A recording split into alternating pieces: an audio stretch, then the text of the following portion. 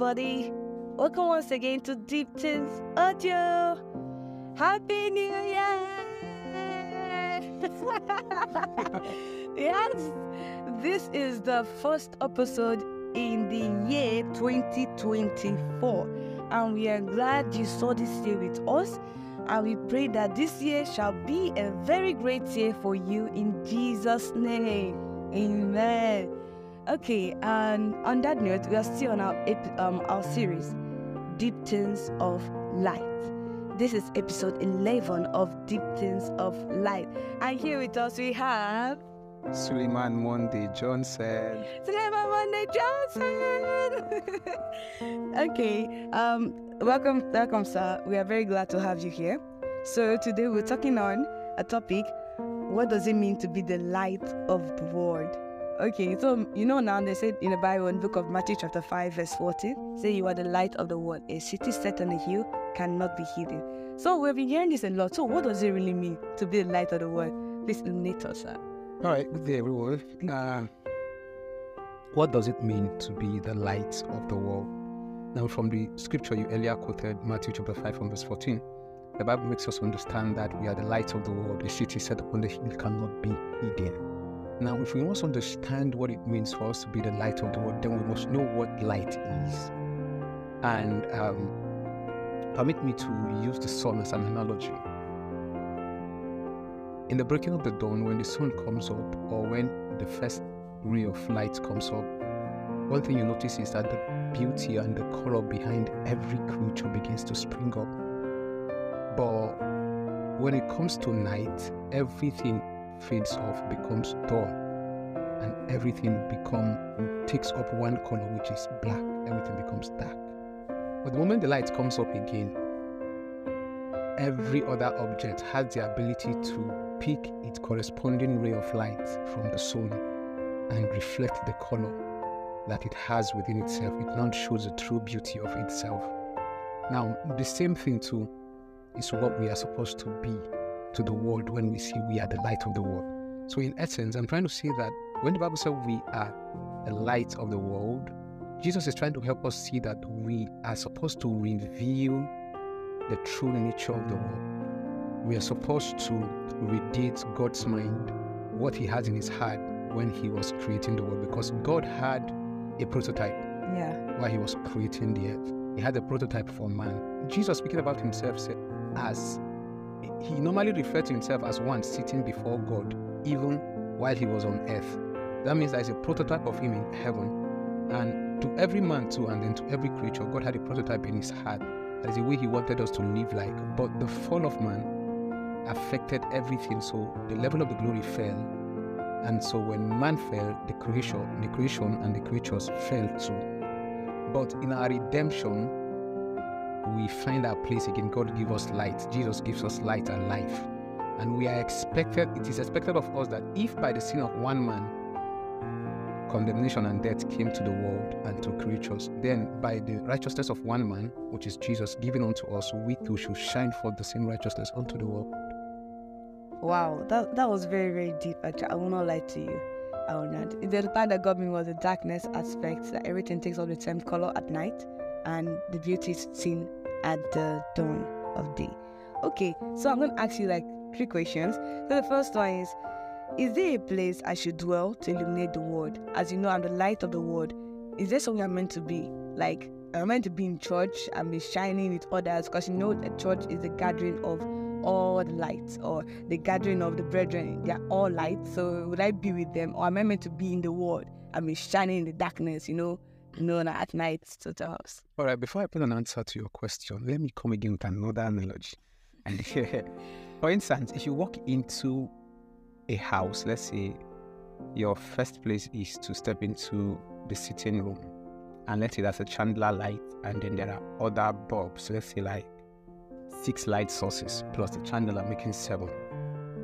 You notice something, that the entire house is lighting and you can see almost everything. Now, you may not get to appreciate the true value or worth or effectiveness of one of those lights, not until you remove it from the midst of the others and take it and put it in a dark room. Then you see how beautiful, how important, you see its very essence and effectiveness. So also with we believers. If we dwell amongst ourselves in church, yeah, the beauty will be there, we'll all be radiating. But you don't shine your light in light. You shine your light in darkness. And we are called to save the unsaved. The Son of God became the Son of Man so that the sons of men can become the sons of God, So when we are sons of God, we carry the nature of God.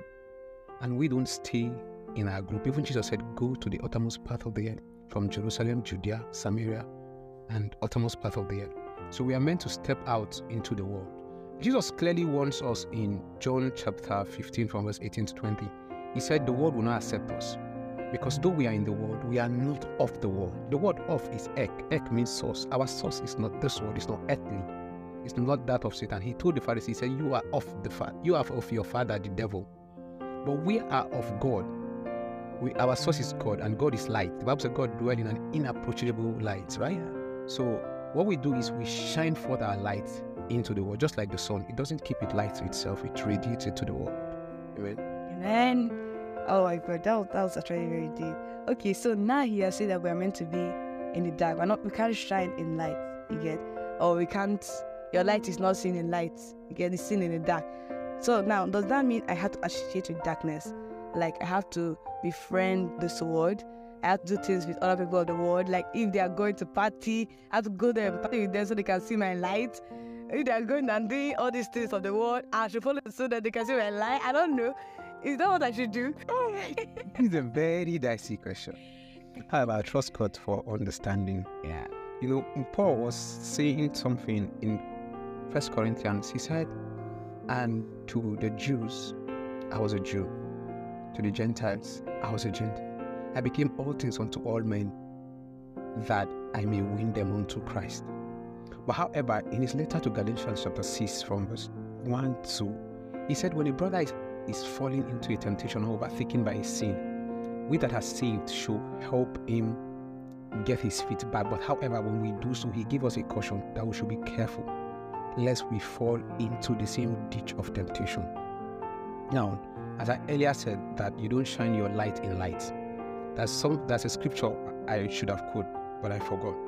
The Bible said in Proverbs chapter 27 verse 17, if I'm not mistaken, that iron sharpeneth an iron, as a friend lighting the countenance of his friend.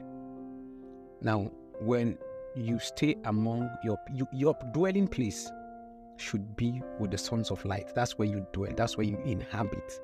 However, you step out into the world to do the Father's business. Yes, you have to step out before people will get to know your gospel or see your light. The Bible said, Matthew 5 verse 16, let your light so shine before men that they see your good work. So the light has to shine before. You have to stand before those men.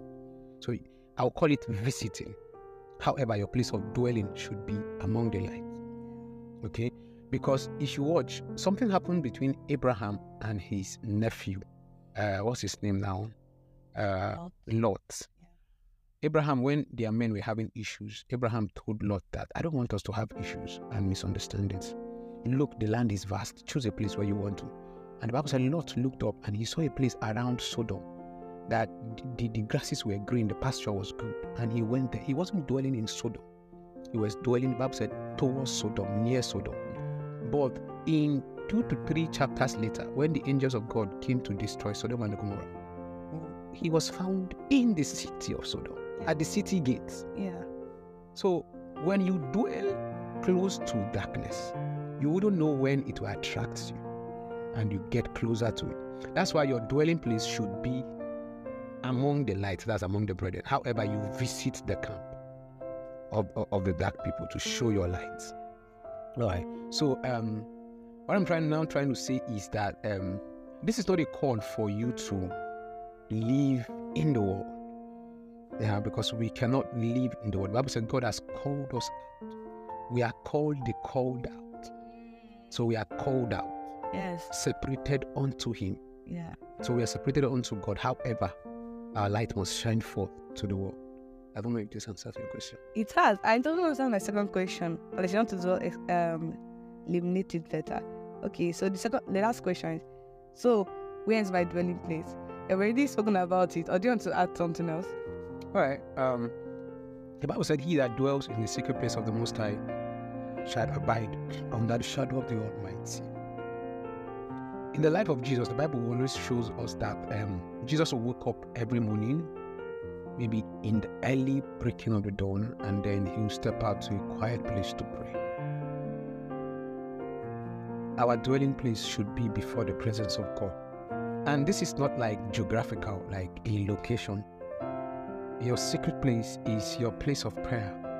It's mobile. You can carry it in your hand. You can carry it in the car. And as much as you just maintain fellowship before God, whose you are. The Bible said, "My eyes are ever towards thee, O God, even in the dark places, even in hell. Where will I run from your presence?" So say God is everywhere, but you just need to acknowledge it. So our dwelling place as light should be before the greatest source of light, which is our Father. Because I don't know if you did physics in secondary school. There is something called the charging of an electroscope now. If you want to charge it, you either charge it by contact, by induction, or by friction. Yeah. Either way, that is a relationship. So when I bring an iron before a magnet and I rub the two together, the magnetic feelings or the magnetic ability of that magnet rubs off on the iron. And sooner or later, that piece of iron can be able to take up other little pieces of iron. It is iron picking up iron. Even though it doesn't work, it shouldn't work that way, but because it has the effect of magnet, because it stayed around the magnet. So that's where fellowship comes from. When you begin to fellowship with God, dwell in His presence, the light keeps shining. Thank you. Wow. Okay. So you got me when you were like, those that dwell in the secret place of the Most High shall abide. So I want to ask, so what do I do? That was actually a cliche already. All right. Praise God. So we have come to the end of this episode. Do you have any other thing to tell us, or okay, he doesn't? Okay, that's good. So this is just for you to listen to and understand, because this is a new year. You're making a lot of resolutions, and you say, okay, I won't do this anymore, I won't do that anymore. But this is for you to actually know what you actually say you don't want to do and what you want to do. You're a person of light. You should know where to dwell in the presence of the Lord, because that's where your light is enhanced. Okay.